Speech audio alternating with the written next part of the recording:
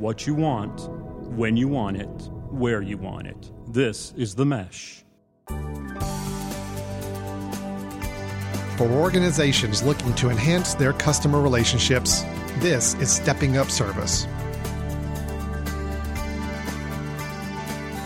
Hello, everyone, and welcome to Stepping Up Service here on themesh.tv. My name is Alan Jackson. I'm with Biveris in the Jackson Group. I have a newly merged company there where we focus on patient satisfaction surveys as well as employee and community surveys, primarily for the healthcare field. With me, Ed Gagnon from Customer Service Solutions. Ed, how are you doing today? I'm doing great. It is Friday in the Queen City, yes. And so I'm very excited that it's almost the weekend, so I'm doing great. Perfect. That's one of the joys of scheduling these recordings on Friday afternoon, as we know that Yes. We're getting close to the end of the work week, which is great. And we got some nice weather, relatively speaking, this weekend, climate-wise, so it should be a lot of fun. Football season's starting up, so everybody is all excited about that. So it's my favorite time of the year, so I'm very, very excited right now. Mine too. Great.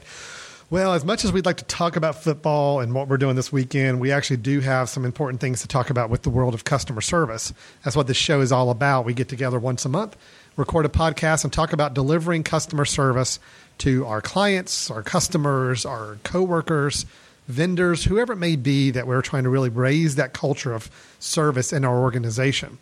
Every episode, we get together and discuss one topic and really kind of go through it. Ed brings just a wealth of knowledge from his company, Customer Service Solutions, talking about how to raise the stakes with customer service in your organization. And we also always cap off our show with a personal customer service story of the month.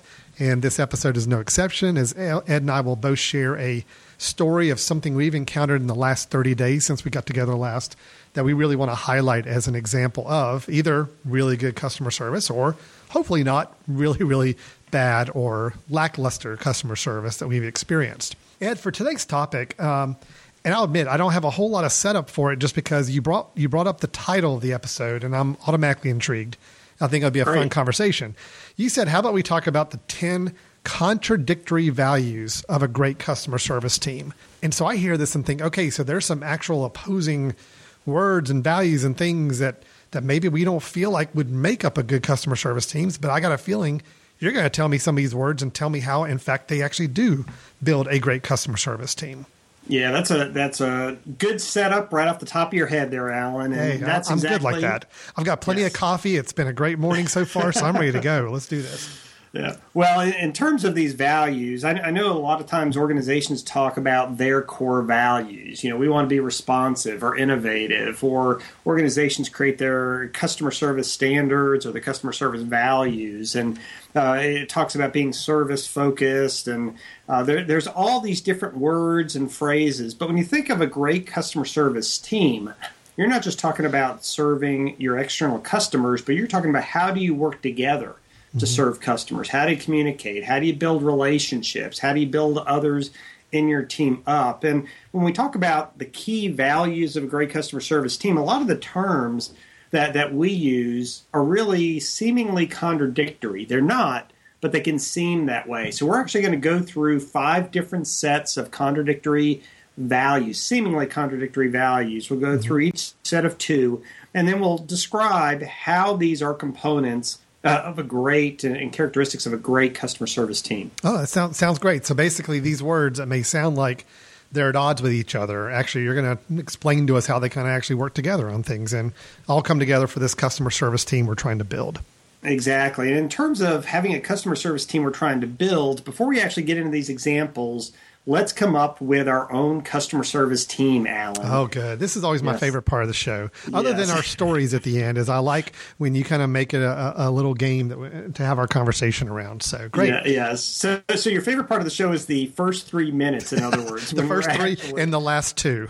And the last 2. Excellent. That's so, it. Okay. You've heard the old phrase, pick a card, any card. Yes. Well, I'm going to have you pick a team, any team, or you can even make up a team. So I'm going to give you some different examples of teams in business. Okay. And we're going to use this fictionary team as we go through our 10 contradictory values. Or if you don't like any of these, you can just make one up and we'll use that one as we go along. Does that sound good? That sounds great. Okay, here we go. We have, as one of our teams, the folks who work on a hospital's nursing unit. Those nurses and staff are a team. Right. Or you could select an IT help desk if you wanted to talk about that being a team. Right. You could talk about personnel who work in a retail store. So everybody's working in some kind of a small mom and pop store, but there's several people who work there.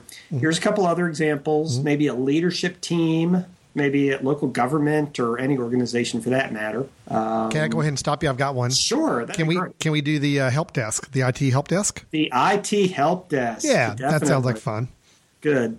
That's we're going to be going through a major email transition in our company later this afternoon.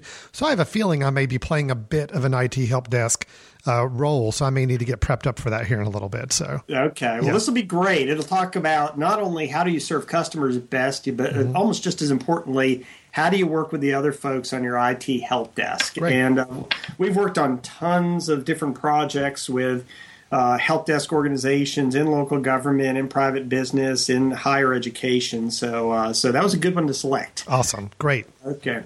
So here are the first two contradictory values of a great customer service team. I'm going to share these two words, and then I want you, Alan, to tell me why they seem contradictory. So the first two values of a great customer service team are humility and recognition. So how do those words seem contradictory? Well, humility is kind of seems like you don't want recognition. You don't want attention on you. You're kind of really humble about things. And then recognition is really kind of pointing a spotlight and showing somebody they did a good job or recognizing somebody else for their efforts. So it just seems, it does seem a little obvious, a little opposite there. Yeah. So I'm going to weave them together so they don't seem so obvious. So when you think about being a team with your IT help desk team, and you think about humility, we do want you, in order to be a great team member, to be humble. Sure. Thank others for appreciation, and when success is achieved, don't shine that light on yourself like you were suggesting. Realize that the success of your department is due in large part to the team. Right. I mean, you are communicating with them about what some of the issues are. They're communicating with you about what issues they're hearing and getting calls on, so you're more prepared when some of these routine issues are coming up, when there's an unscheduled downtime or whatever the case might be. So, even thinking about, you talk about football, we use a quick sports analogy here, even simply good players on a pro football team, when their team wins the Super Bowl, all of a sudden these players start to get tons of recognition as if they were a Hall of Famer. Maybe they just had one great game, or maybe they were just part of a great team.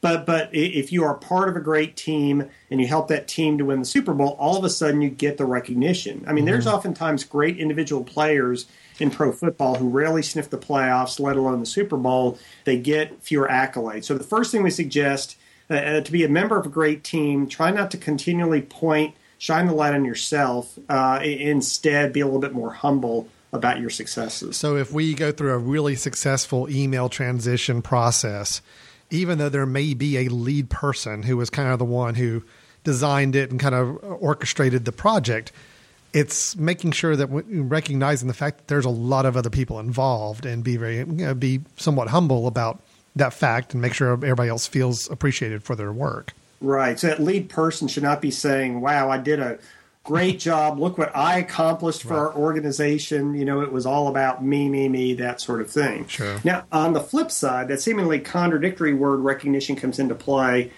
because if you are humble, if you subjugate yourself for the good of the team, recognition still needs to be in a team, even if it's not something you try to do for yourself. Recognize your teammates. If you are that leader, recognize your staff. If you're one of the staff and a coworker or a leader helped you out, recognize them as well. Recognize your customers for bringing things to your attention, especially in the world of IT, where oftentimes customers don't loop you into their plans. They kind of execute plans, and now all of a sudden there's all these technical issues and you're having to react. So really, in terms of your role, be humble about yourself, but be appreciative and really focus on recognizing others. And you can think about it this way. Let's say our IT help desk team has 5 members. Now, if each one of these 5 members is all about themselves and they're always talking about me, and what I accomplished, that sort of thing, essentially every one of those 5 people is going to be recognized by one person, themselves. Right, sure. Yeah. But if each person was a little bit humble and they were out there and every day, how can I convey appreciation? How can I say thanks? How can I try to recognize my coworker? Then you have 4 different people who are constantly building you up, appreciating you. And instead of just you doing it for yourself, you have 4 other people who are recognizing and building you up in your own heart, your own eyes, but also in the eyes of your customers and others in the organization. So be humble, but use that recognition word to recognize others in your team. I get it. So it's really all about playing up the team and really recognizing the team. And with that, if you as an employee did a really good job, chances are really, really high that you're going to get some recognition coming your way as well for the work that you did on the effort without you having to point it at yourself. So great. And that really, I would imagine, because these two working together really helps to build up this idea of a team, which is what you really need to deliver some great customer service. So that's good. Yeah, that was a good way you said that, how these words work together. It's the humility to self and the recognition for others, and that recognition of others is reflected back on you by your teammates. Yeah, great. So successful teams, they're made up of humble individuals who shine recognition on others. All right. Great. Got it. Yeah. 2 words on the surface sound contradictory, but you're right. They can work together very easily. All right, great. Yes. What's the next pair of words? The next pair of words are supportive and argumentative. So Alan, how do these words, supportive and argumentative, seem contradictory? Well, it just seems like supportive. You're patting everybody on the back and you're holding them up and you're going along with their ideas. Or argumentative sounds like, well, you're going to kind of not fight back, but just be a little more contradictory to their ideas or suggestions or whatever. So it does sound very contradictory. It can, but just like with the last example, and I like the way you said that, how these words weave together, these 2 words weave together as well. When you think about supportive, if you're a member of a team, try to be supportive of your teammates as people, as individuals, in terms of respecting their feelings, respecting their opinions, their background, whatever makes them different. Respecting them in such a way, treating them as an individual in such a way that they feel valued by you. So you're respecting them as a person, their opinions, their feelings, that sort of thing. Teams need to be supportive of each other, because especially if you're in a high IT help desk, if you're getting called 99% of the time, it's because somebody's irate, they're upset, they have a complaint, they have an issue, and it's urgent. So we need to have that emotional support for each other, but we need to allow people to voice their opinions, that sort of thing. So to be a great teammate in customer service, you really want to be supportive of the other individuals as people on your team. Okay. So argumentative. Right. Now, I know it might sound odd that I'm curious about this. Like, how does argumentative fit into being a good value of a customer service team? Yeah, I feel like it's great to be supportive of the person, but it's also okay to be argumentative on the point. So you, as an IT help desk person, are implementing some new system for tracking all of your tickets. And you want to make sure you're making the best decision on what system to implement or what functions and features to incorporate or what that training needs to look like or what the timeline is to roll out. To really be a great teammate, you want to make sure those decisions are the best decisions possible. What system, what features, what training, what rollout, what time frame, what plan. So in this case, to be a great teammate, it's okay to be argumentative on certain decision-making points. It's okay to have conflict. Conflict can be good. This is not like Gordon Gekko. Greed is good. I'm not saying that. Right. But I am saying conflict is good. Sure. Conflict is good if it's healthy, and the conflict is basically an argument about what is the best decision and best course of action. Where conflict or argument is bad is when I'm arguing and positioning the conflict as something about you as an individual, you as a person. But if it's about a point, we're arguing about a point where we're having this kind of discussion, and at times it's an uncomfortable discussion because we want to make the best decision possible, then it's a very healthy thing. And great teams are okay with arguing if that discussion moves the decision-making toward the best solution. Well, I think one thing you said really important about that, and you're right. I mean, I've been in plenty of conversations that were arguing, but in a very constructive and supportive way.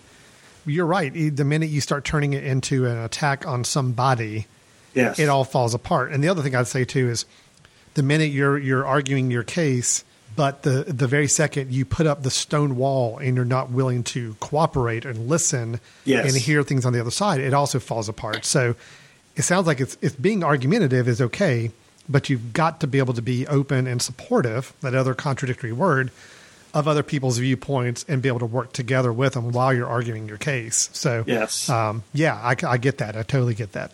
Yeah, because the last thing you want is either for a bad decision to be made. Mm-hmm. You know, you're in one of those decision-making meetings and everybody's quiet. It's a boring meeting because nobody's talking, and probably you're not going to have the best decision made. So, because you're not getting that input, you're not getting those different perspectives, you're not having healthy debate about certain points. So you don't want that to happen. And on the flip side, you don't want so much argument that is not focused on the decision, but it's focused on the person, that you're really not moving progress forward. You're not making good decisions. Basically, you're just creating friction and angst within the team. So be supportive of the other individual, but still debate. But when you're debating, debate points, debate decisions, make sure you get everybody heard. So there's the old saying, weigh in to buy in. The more people can weigh in to a decision, the better chance they have to buy into whatever that decision is on the back end. Now, I will say on this point, there's one really strategic thing that I think any leader of a team has to really keep in mind is how do you create an environment that encourages openness and debate and kind of that argumentative side of things. But also, I would imagine it's a real skill set to also keep that dialogue constructive and healthy and not let it get out of control. I could very easily see a department team meeting spiraling out of control if everybody's arguing their points and there's no way of working it together. It does take some skill sets to do that. So you want to support the idea of open debate and arguments against a point, but you got to be able to help manage that process so it doesn't get out of control. Right. It's not easy. That's why it's very important to have somebody who can serve as a facilitator. Oftentimes it's very hard for somebody to be a leader or to be somebody who's passionate about something and facilitate, because at that point they could facilitate the conversation in the direction that they want. So oftentimes it's good to have somebody who is almost purely a facilitator in those conversations. But if you can't, you still want to set it up by setting parameters. This is what we're talking about. This is a decision. Let's focus on what's best for us to make this collective decision for this collective goal, as opposed to talking about individual personalities or individual responsibilities. This is a collective goal of the organization, and I want to hear everybody and get your thoughts about what is the best decision, best course of action for our organization to make. So being supportive of one another's ideas, their work styles, their challenges they're facing, being supportive and helping, but also being able to say when you disagree with something you're hearing or see a problem with a process, absolutely kind of make your point and make your argument against it, as long as that dialogue can be managed and kept healthy and constructive. Right. So successful teammates, they support each other as people, but at the same time, they're willing to passionately, effectively argue points and listen to the counterpoints that you've been talking about. Make those arguments for the best points to make the best decisions possible. Great. All right. Okay, we've tackled two pairs of those contradictory values of a good customer service team. Let's take a quick break, and when we come back, we're going to hit the other three pairs, and then, of course, wrap up with our story of the month at the end of the episode.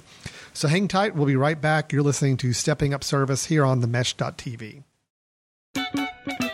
Hi, I'm Alan. I'm Chris. And we're the co-hosts of Foot Candle Films, a movie review and film discussion show here on themesh.tv. Each episode, we talk about some new movies, cover some film news, and have some recommendations. And trust us, we're just as likely to talk about the latest Jim Jarmusch film as we are the newest Transformers installment. Hold on, don't get too crazy. Okay, maybe not that bad. But you can find our show and all our episodes on themesh.tv. Plus, you can subscribe to get new episodes delivered right to your computer or mobile device. We'll see you in the ticket line. Welcome back to Stepping Up Service here on themesh.tv. My name is Alan Jackson with Biveris and the Jackson Group, a newly combined company working with patient and employee satisfaction surveys, primarily for the healthcare field. And with me is Ed Gagnon with Customer Service Solutions, a company really specializing in working with a wide variety of industries on improving their customer service culture. Ed, so glad to have you with us again, as always. Thanks. And before we get back into the topic, just a reminder to everybody, if you are interested in learning more about what Ed's company does, Customer Service Solutions, I do recommend you visit their website at cssamerica.com. Great resource for email newsletters to sign up for, blog posts, just kind of great information to read. I enjoy your weekly emails that come out, Ed, and find myself reading all those articles and sharing a few of those with my friends as well. So it's good stuff. So we're talking customer service here on the show. We're talking about the 10 contradictory values of a great customer service team. We've already talked about the first two pairs of these values, and on the surface may seem like they contradict each other, but Ed has actually shown us how they miraculously work together to create this great customer service team that we want to build within our organizations. So Ed, we're on number 3. So why don't you let us know what that pair of words is? Right. The third set, and this, again, just as a reminder for anybody who's just tuning in now, is really focusing on the example of us being part of an IT help desk team. So that's the example we're going to be using with these different sets of customer service values. Yes. But the next set is proactive and reactive. So, Alan, okay. Got this. Why do they sound contradictory? Well, every good organization says that they want to be proactive on customer issues. You want to predict customer issues before they happen and take care of things that could come up before the client sees it. The idea of being reactionary is you're basically waiting for the customer to tell you what's happened wrong so you can react to it and follow up on it and handle it. Yes. So right away, those two concepts are definitely polar opposites of each other. Right, and they are in a lot of ways polar opposites, and in some ways they're polar opposites even within this idea of the great customer service team, but they're important. Both of them are important. If you want to be a great customer service team, especially in an IT help desk environment, the example we're using, there needs to be a proactive nature. There needs to be a reactive nature that's effective in the group. When I say proactive, great teams anticipate. They are not purely reactive organizations. They look for trends. In the IT help desk world, you're constantly asking that 80-20 question. For the last month or two, what are 80% of the call reasons, even though it's only coming from 20% of our calls, but what are those 20% of the calls with those 80% of the reasons for the calls? Great service teams also anticipate occurrences. Well, we know that the system's going to be down at noon on Saturday, or we know that Department X is implementing this new admission system in a hospital, or this new finance system in a local government, or this new point-of-sale system in a retail establishment. So there are going to be issues. So they anticipate those occurrences and proactively plan for how can I best prepare my staff, my teammates, to address the issues or needs or goals that the organization has. So to be proactive, great customer service teams do this so that their work is not merely focused on fighting fires, but they also work to identify longer range plans. They're prepared. Okay. Yeah, so that's a great aspect. I mean, we talk a lot about, if you're going to be a really good customer service representative or anybody interacting with clients, that's the kind of tone, that's the kind of mindset you need to have on these things. Absolutely. Yes. So where does reactive fit in the whole mix then? Well, reactive, I know a lot of times people think in customer service, well, I get a complaint from a customer, so I handle it. Or there's this issue, so I deal with it. Or it's a return, so I take care of that. So reactionary is to some extent fighting fires, but great customer service teams address those unexpected and urgent issues very well, oftentimes as a team. So especially in the IT help desk environment, you could have somebody who's receiving a call and there is an issue with a particular software. Maybe there's a particular issue with it's a certain hardware that was just installed. Maybe there's an issue with a certain department. And the individual that is dealing with that particular software, that hardware, that department is not familiar with them. So that's when you have to rely on your coworkers. Now, who has dealt with this department before? Tell me the personalities. Tell me your understanding of how to best deal with them. Who's dealt with this software before? What are the best questions to ask? What's the best resolution process? Who's dealt with this hardware before? What other IT department members do I need to bring in to best resolve this issue? So when you think about reactionary, it's not just about me solving the issue. It's about me saying, who has dealt with this person, this situation, this product, this service before, and how can we work together to make sure that I'm serving this customer's need as quickly as possible, asking the right questions so I can meet the need right the first time. How can we do this in such a way that we understand the process, we implement the best process, and we're as consistent and effective as possible in front of our customers? You know, Ed, what's interesting is I think back to a lot of the stories you and I have told over the years on this show, just that we've encountered. And so many of them are ones where something did go wrong working with a company, but we actually came up with a positive story because of the way the company reacted to it. Yes. So it's almost like you're telling me that the perfect customer service team is almost equal parts proactive and reactive. Mm-hmm. They're trying to prevent those things that are typical issues from happening and knowing them in advance and thinking about the client first, but also very equally prepared to know that if something did go wrong or they did need to react to something, they're on it and ready to go. Mm-hmm. So having both sides of the coin there is really important. And it's almost like your perfect scenario from our perspective. Yeah, and it's really interesting. You talk about the stories that we have shared over the years. We conducted a survey recently for a local government client, and we did a lot of correlation analysis where we looked at individual attributes, questions asked on the survey, and we asked which of these, or we analyzed which of these really drove that customer's overall experience or willingness to recommend this particular municipality as a great place to do business. Well, the second biggest driver of willingness to recommend was how the staff handled issues. Did they handle them fairly? Mm-hmm. So this is not a situation where your customer is going to feel great about you because you've delighted them or you've created the wow experience that we've talked about periodically.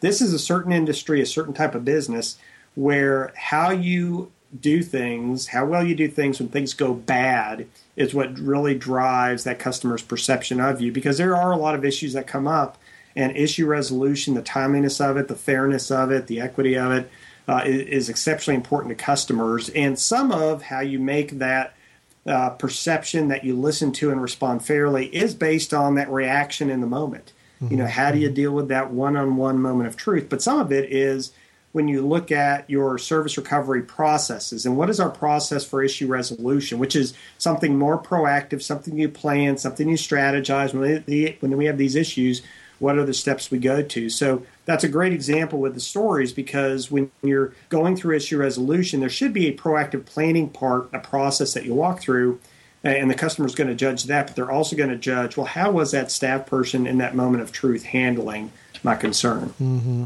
Great. Well, I mean, I see how it all works together, and both.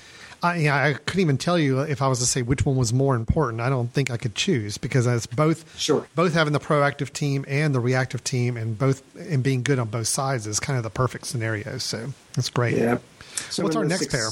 I'll just kind of summarize that one real quick. Sorry. But these successful teams, they plan together, but when the fire's lit, they react in a very well coordinated, very supportive, very solution driven manner as well. So. Perfect. That's really great. And so far, of all the pairs you've mentioned, that's probably my favorite, just because I just immediately it comes to mind every example of a great customer service example or a bad one. It's normally because one of those two values fell apart and it just didn't work for us. So that's great. All right, what's next? The next pair is individual responsibility and collectiveness. So individual responsibility and collectiveness, how do those two phrases seem to contradict? Well, individually, you're talking about what you're responsible for doing, where when I hear collective, I'm thinking, well, what are we as a team supposed to be doing? And I would assume that they would seem contradicted, because sometimes you may feel like what you're doing as an individual may or may not be jiving with what the team collectively is supposed to be doing. Yeah, that's a good point. Now, I'm going to describe how they actually do work together within the team construct, this IT help desk that we have. So when you think about individual responsibility, we just talked about plans. We just talked about reacting to issues. And teams that execute plans or deal with issues often have individual team members addressing certain tasks. So it's a team solution, but then everybody's assigned their task in performing that or addressing that solution, so they go off individually. Mm-hmm. So just because we're on a team doesn't mean everything is a team action. I mean, there are still some responsibilities that are determined, and it's up to the individual to be accountable for completing the action that they committed to complete. So individual responsibility is very important in a team. I mean, you talked about football early on. You think about an offensive line that they have. If one person could potentially go out and decide to block a certain defensive player, and then you have a center who's blocking another player, and they're all blocking players, but there's a certain design for what they as a team should do.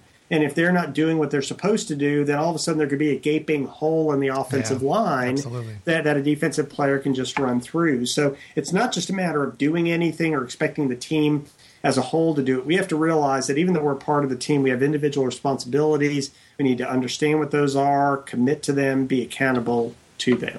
Yeah. And even in the IT help desk example, you may have as an individual in the team a casework or list of projects that you have a responsibility for working on or doing or satisfying. But like you're saying, when it still plays in this whole team thing, if you're not following a team process or using team resources the right way, it could easily fall apart over time or not be as effective as it could be.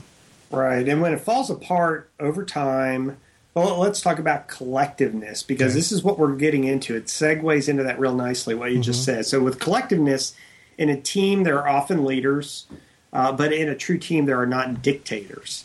So you might have some leaders on a team, but you don't have dictators. When individual responsibilities are not completed, those individual responsibilities we just talked about, it's up to the collective team to hold that team member accountable. So let me repeat that. When individual responsibilities are not completed, then it's up to the collective team to hold that team member accountable. Sure. So being a team means collective accountability to ensure the team is moving toward collective results. Success is primarily determined by team performance. So this is one little nuance that's a little bit different. It's not that we all as a team decide to do A, B, and C, and Joe does A, and Mary does B, and Fred does C. And then if Fred doesn't do what he's supposed to do, then we're just going to sit back and let the leader come down on Fred. No, in reality, if you have a really effective team, you have this collective goal. You might have individual responsibilities at times, but if somebody doesn't hold up their end of the bargain, the team is holding that individual accountable. It's not that they're sitting back waiting for some leader to come down with the iron fist at that point. So you would hope that somebody who, for whatever reason, isn't able to perform their individual responsibilities, you want to have a team environment that kind of helps self-regulate a little bit of that. I mean, in other words, you're basically letting that team member knows, I've let my team down. We are collective goals, and our goals are maybe not being met because of my work. So this is what I need to do to improve that in the future. So it becomes this kind of collaborative teamwork instead of somebody coming in and just reprimanding the person and, docking their pay or whatever it may be. Yes. It's not that kind of steel hand. It's more of a group effort in helping regulate that. Yeah. So, going back to the IT example, let's say that there is a team formed within IT and an IT help desk person is a part of that in kind of a training mode. And the focus of this team is every time the company hires a new person, this team comes together and they make sure that person's IT needs are met and up to speed. So you might have somebody from telecom there. You might have somebody from hardware or desktop. You might have somebody who deals with the major software applications. You might have somebody from the IT help desk to kind of educate them on that whole process and does training. Well, what if the IT help desk person does what they need to do, the software person does what they need to do, and you have the telecom person do what they need to do with the phone, and the employee shows up to their desk and there's no hardware sitting there. There's no physical computer sitting there. And if that was a team and a great customer service team, there is going to be a desire on the part of that hardware person to have done that to support the team in this process. And the others are going to hold that hardware person accountable for living up to his end of the bargain. So it's just a different mindset in terms of who you're being held accountable by, and then you really wanting to make your team succeed. So you almost have a lot more self-accountability to get things done for the betterment of your team.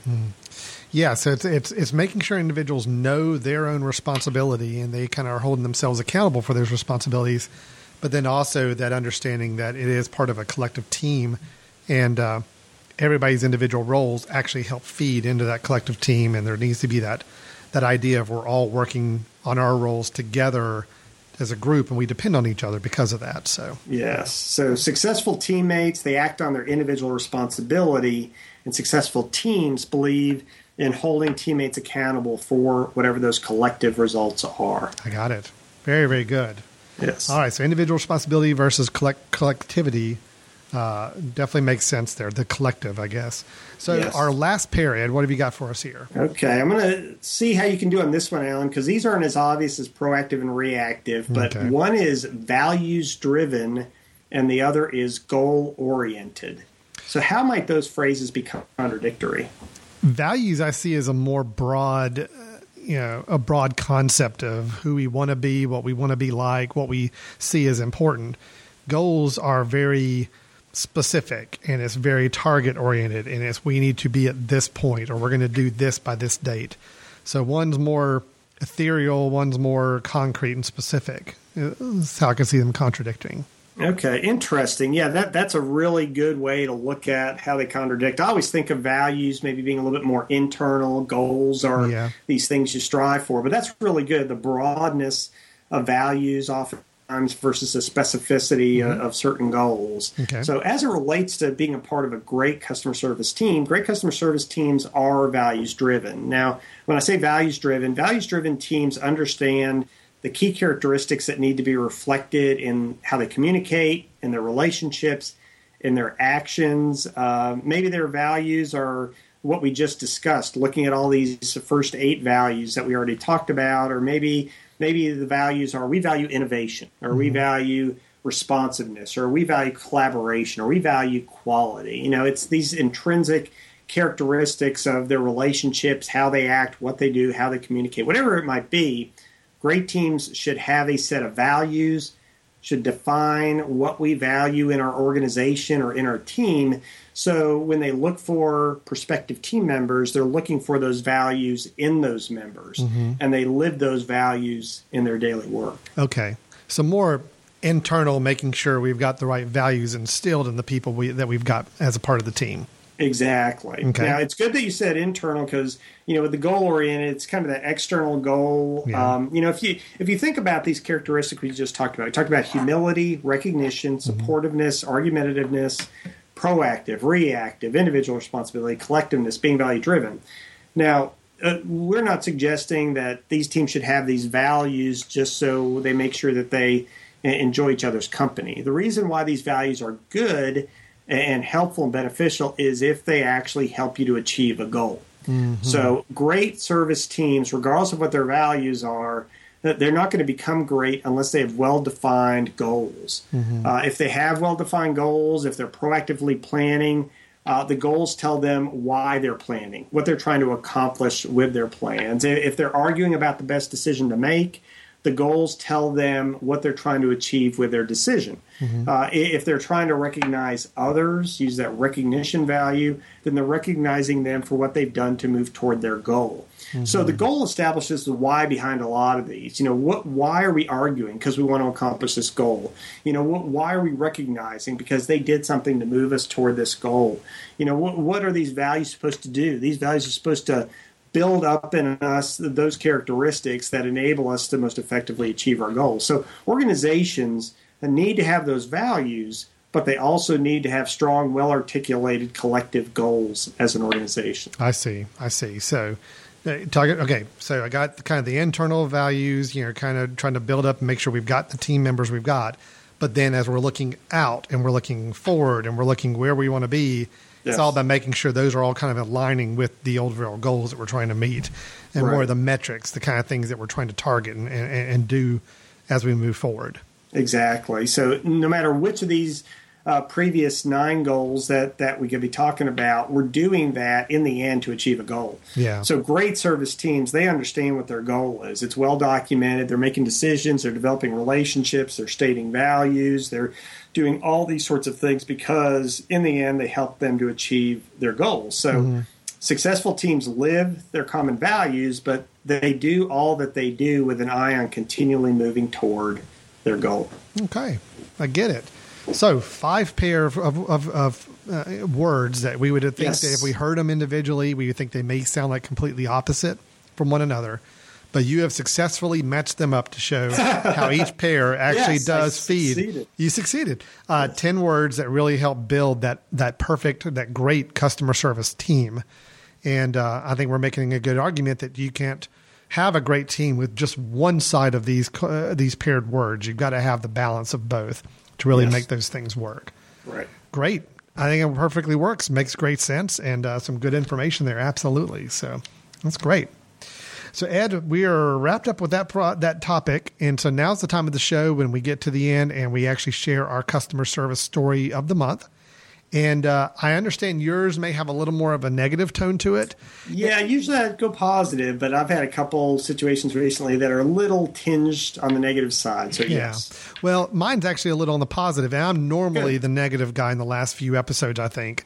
I think I even had one episode where I just ranted for the whole episode. Yes, that was the Alan Rant episode. So yes. So anyway, let me have you start with the negative so I can end us on a positive note, if that's okay.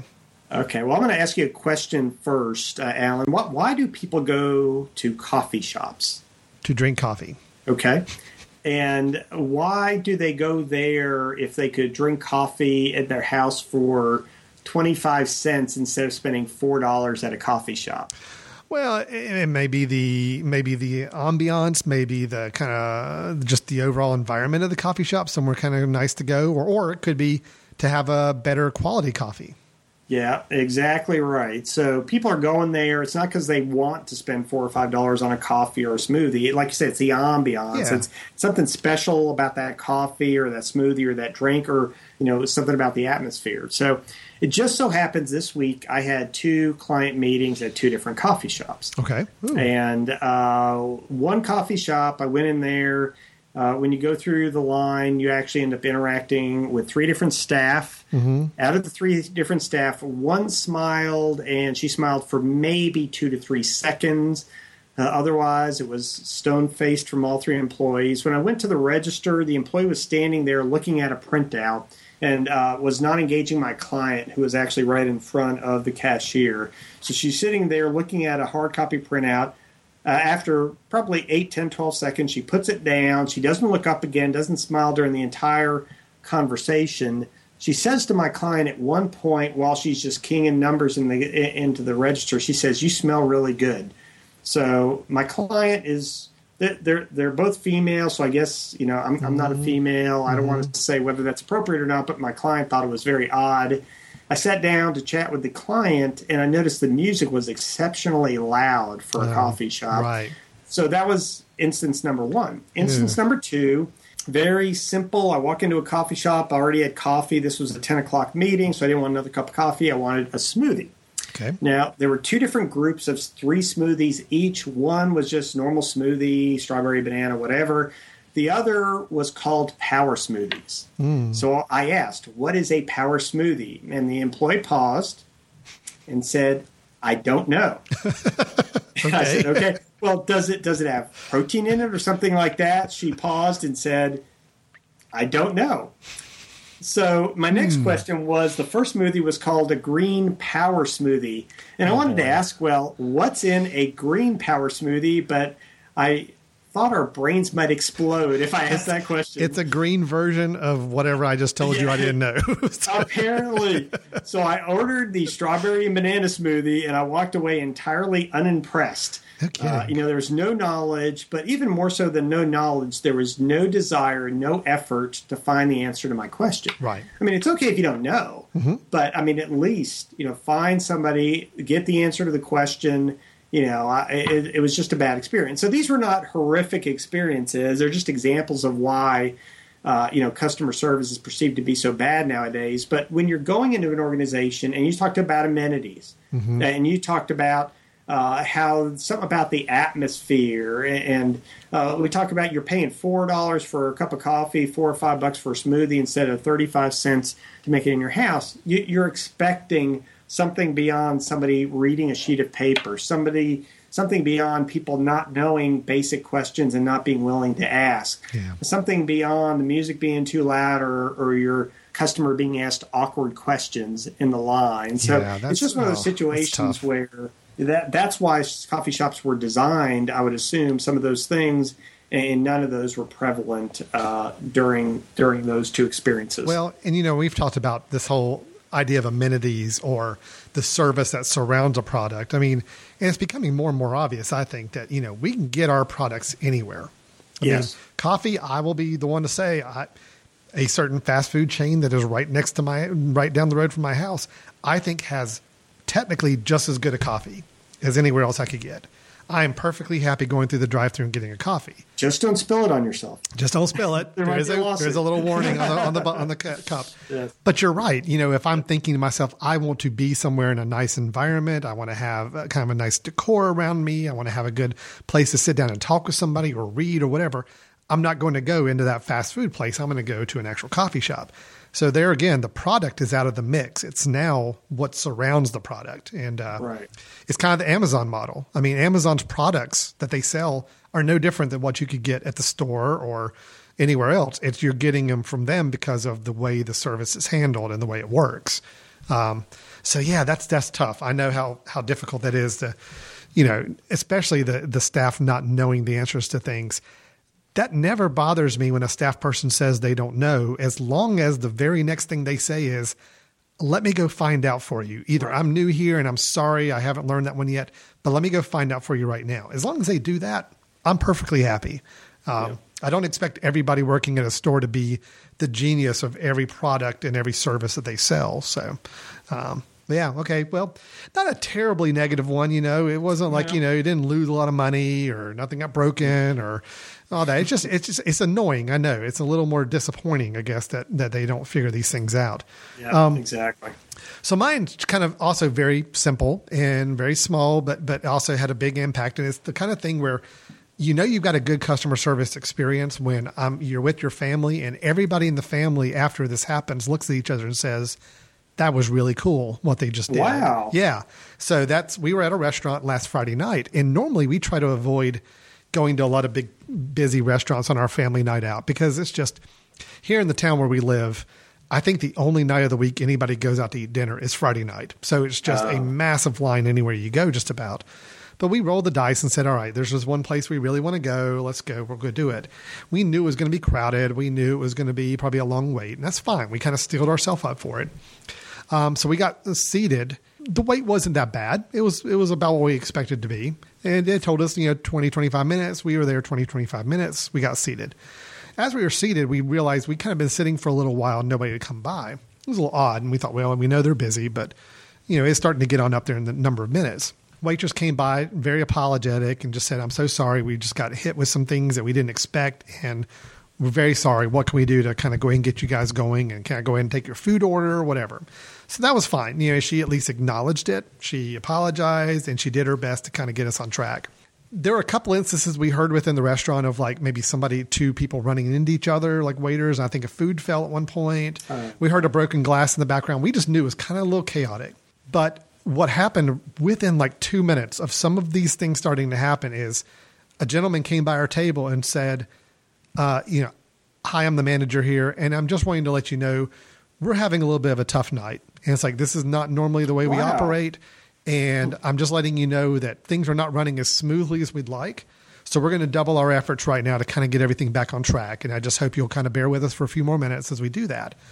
And he said, and also, I know too that it may be a little cool in here right now. We had a massive problem with our AC units just a little bit ago. It all happened at the same time. We're very sorry. And as he walked away, all four of us at the family just kind of looked at each other. I was like, that was really nice. Because he was being a little proactive. We didn't think it was cold. We hadn't noticed anything. But that he was kind of being proactive to say, if you started to feel that way in a little bit, please know that we understand and we apologize. And also, nothing had really bad happened to us. We didn't get our order messed up. Our food wasn't really slow coming to us later on. He just kind of was getting a sense that things were starting to get a little less smooth than they would have liked. And he was going around personally at every table and just kind of explaining what was going on. And, there again, my wife and I both said to each other, no matter what was happening, how much it was messing up our experience, him coming by and talking to us makes us kind of forget about it a little bit. We don't even think about it. So if our food was a couple minutes later than we expected, we wouldn't have been bothered by it or upset about it. So it's just a simple thing of just talking it out and letting the customer know what's going on. And I really like this phrase is that, things are not going as smoothly as we would like for you guys, and we're really working hard right now to get it back on track. That just really said a lot to us, and I think it really kind of made that evening pretty enjoyable, even though as we really think about it, a few things were a little quirky and didn't go as well. But it was still a nice night out for us because of that conversation. So, yeah, that's interesting because I assume that you could have gotten the exact same food in the exact same time frame and yet walked away with a worse experience just because you were agitated. Why is it taking so long, or what's going on, or what's all the noise? But you're right. By him proactively going to you, anticipating there might be concerns, he's kind of managing expectations, he's apologizing in advance. It actually helped to make your evening probably a little bit better as a family as well. Absolutely. Along with the impression of the restaurant probably being a little bit more positive. So that's great. And probably was my favorite thing about it too is my two kids, 14 and 10, sitting there at the table. And I think, the hearing us acknowledge that, okay, this is the way you do things in a business when you have problems. This is the way you handle it. And they're seeing that and they're recognizing that. So that's always obviously a good lesson for them as well, to know that, hey, it's okay. We, if things in our job maybe don't go as smoothly, as long as we're on top of it and we're being very service minded with whoever we're working with, it's going to be okay. We're going to make it work. So, yeah.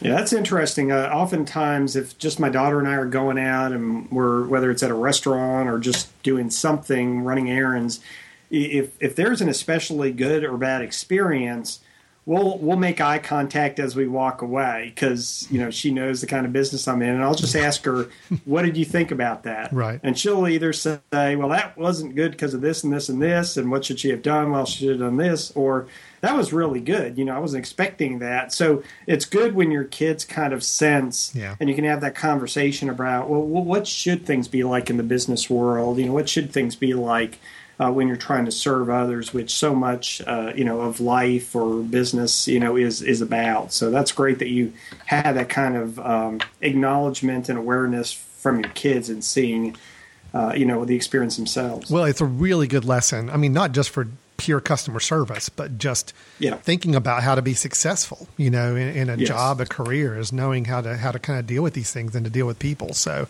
I love it whenever we can showcase a really great situation or highlight a bad one and explain why with our kids. So it's great. Yeah. Wonderful, Ed. It was a great episode. So we talked about our characteristics, these opposing characteristics that actually do work together to build a great customer service team.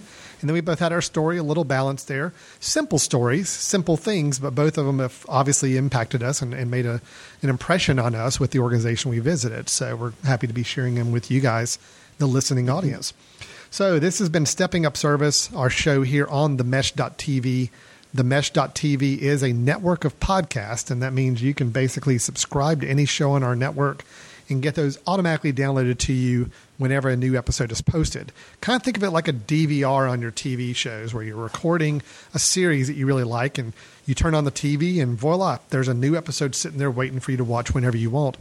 Podcast is the same way. It's audio or video programs that are just downloaded and ready for you whenever you need them, and the shows that you want to hear. So we do encourage you to visit us on the Mesh.tv website. That is TheMesh.tv. Or you can just go to Apple iTunes or anywhere where they have a directory of podcasts and search for our show. You should be able to find it in some instructions on how you can subscribe to the show to make sure you don't miss any future episodes.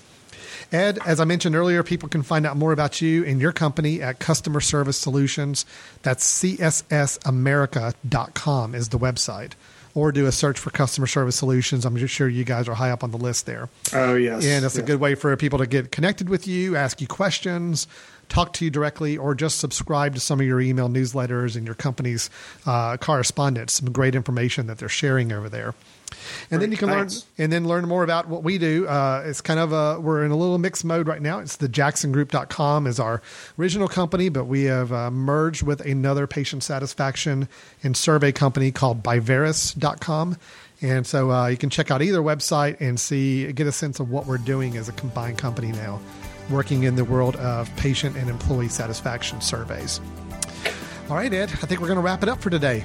So you have a great weekend. Enjoy some of the games this weekend, and I'll look forward to talking to you next month. Okay, great. Sounds good, Alan. Take care, everyone. All right, bye-bye.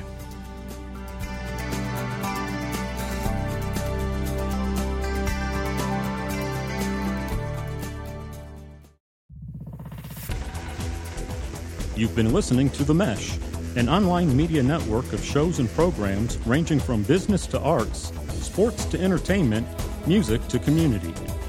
All programs are available on the website as well as through iTunes and YouTube.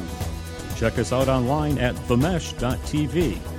Discover other network shows and give us feedback on what you just heard.